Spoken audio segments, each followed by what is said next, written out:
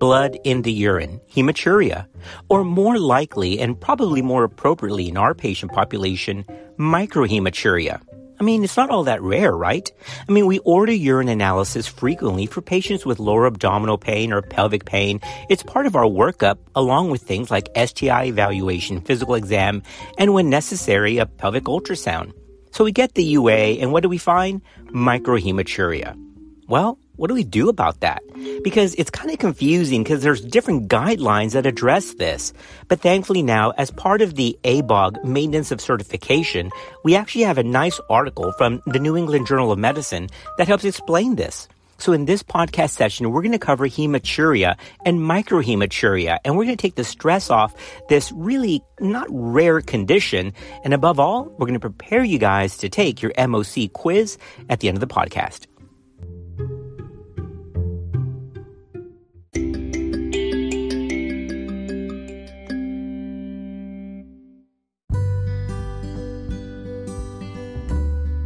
Just trying to keep everyone up to date on evidence-based practices because medicine moves fast. This is Clinical Pearls. Hematuria is divided into two main types, gross or visible hematuria, or the more likely in our patient population, microhematuria. Many patients are found to have microhematuria when a UA is performed for a variety of reasons. The American Urological Association, or the AUA, states a prevalence of microhematuria ranging from about 2% up to 31% in certain populations, like those queried in urology clinics. But here's something important to remember. The cause of hematuria and its significance, of course, differs between men and women. Given the association of both visible hematuria and microhematuria with bladder or renal cancer, the focus has traditionally been on the evaluation to rule out malignancy. However, remember that not all patients are the same, and their specific risk stratification actually matters. And we'll talk about that in just a minute. Now, here's something to remember for the MOC. According to a registry of data on the global incidence of cancer called GloboCan, the incidence of kidney cancer or renal cancer for women is about 3.1 cases per 100,000 person years, while the incidence of bladder cancer for women is about 2.2 cases per 100,000 person years. Remember, that's worldwide data.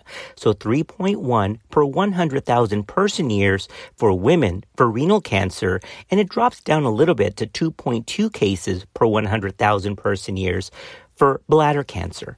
Now, for detection of hematuria, now gross or visible hematuria is one thing, and we'll talk about that in a minute. But in general, the detection of hematuria or microhematuria is by dipstick testing. Available dipstick tests detect red blood cells as well as hemoglobin and myoglobin. So it's important to remember that the next step after a dipstick tests positive for hemoglobin or blood is to do a microscopic exam to see if that heme positive test is real or not. There are a lot of substances that can lead to a false positive dipstick reaction, like sodium hypochlorite, peroxidases from vegetables that includes eating beets or rhubarb, and of course UTI sources or bacterial sources. Now, on the false positive side, here's something interesting in our patient population. Semen. Yep. Semen can actually lead to a false positive heme reaction on dipstick test. Now, in contrast, very high ascorbic acid levels, vitamin C levels, in the urine can produce false negative results. So the important thing is, if something tests positive for heme on dipstick, you got to go to the next step, and that's order a microscopic exam. Or, of course, we order a reflex UA. That micro is, of course, a spun specimen.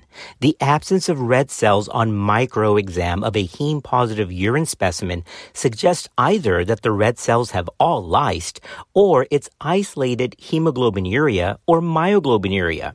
So remember, heme-positive dipstick, spin it, because red cells will sediment down, leaving it clear supernatant, whereas myoglobin or free hemoglobin will not.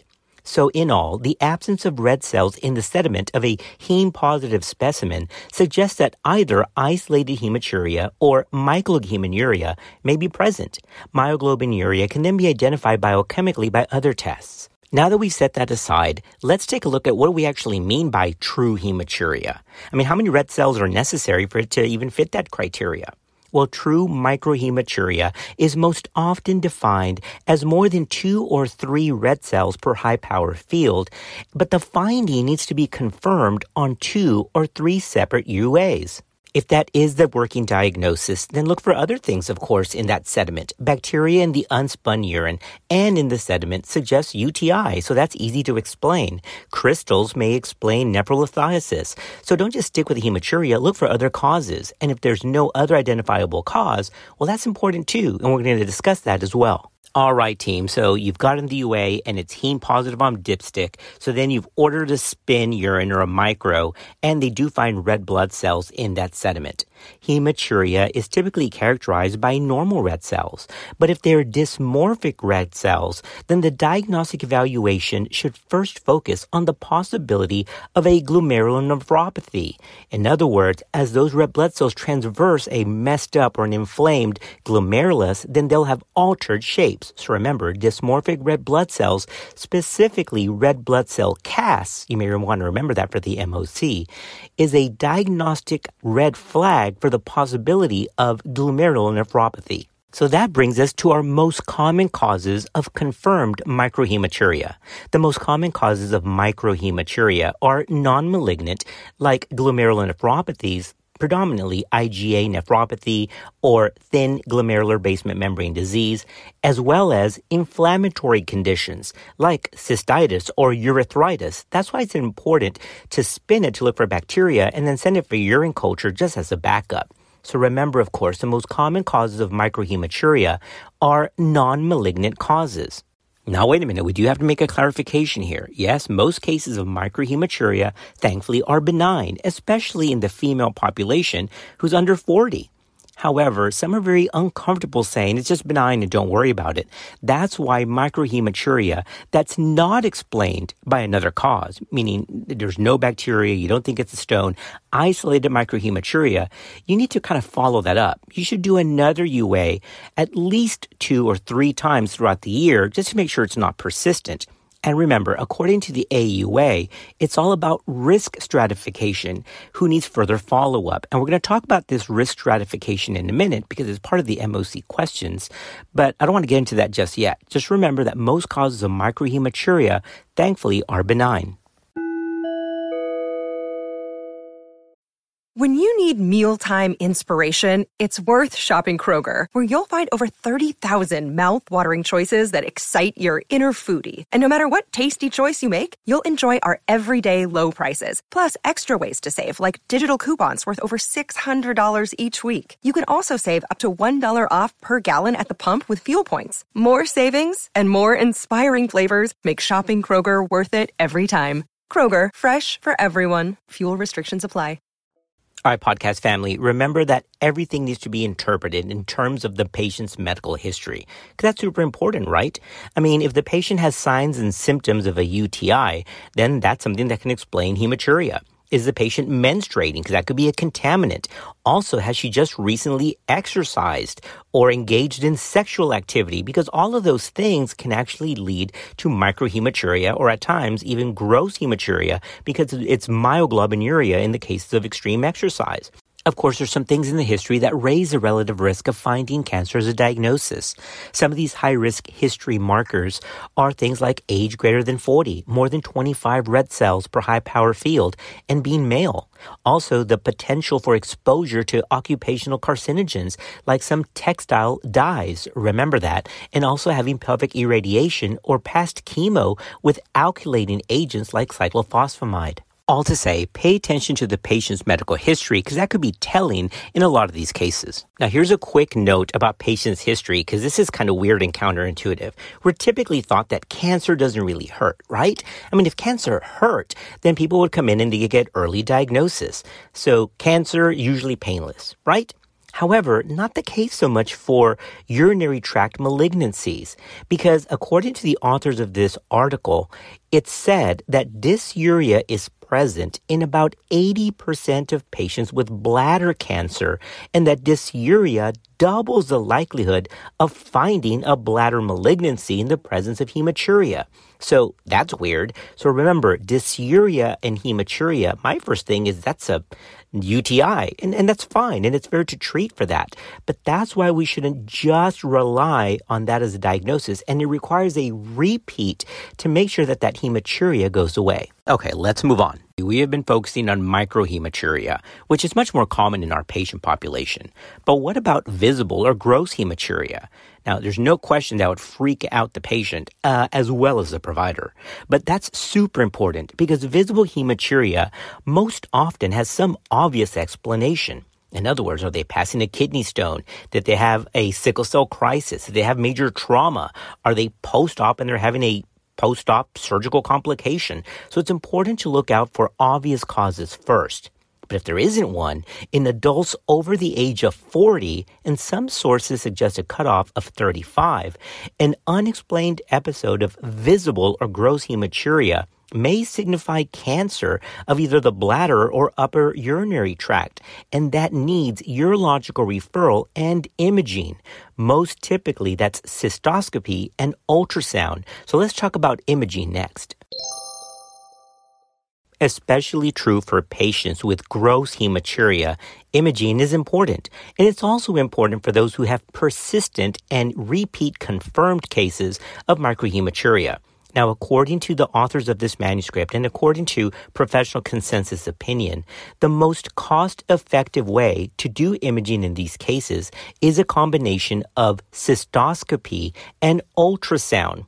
CT urography is not recommended as a baseline test because it's extra radiation and exposes the patient, of course, to contrast material.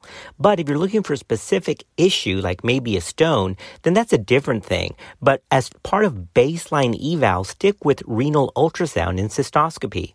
And even MRI is not preferred. The use of magnetic resonance imaging is generally not recommended because it just doesn't really help.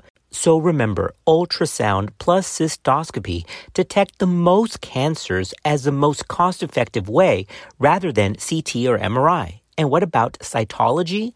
Well, current practice is to limit the use of urine cytology analysis to causes of gross hematuria or symptomatic hematuria, but it's not part of routine evaluation. So if you're going to order cytology, it's really only for gross hematuria or symptomatic hematuria with no other cause.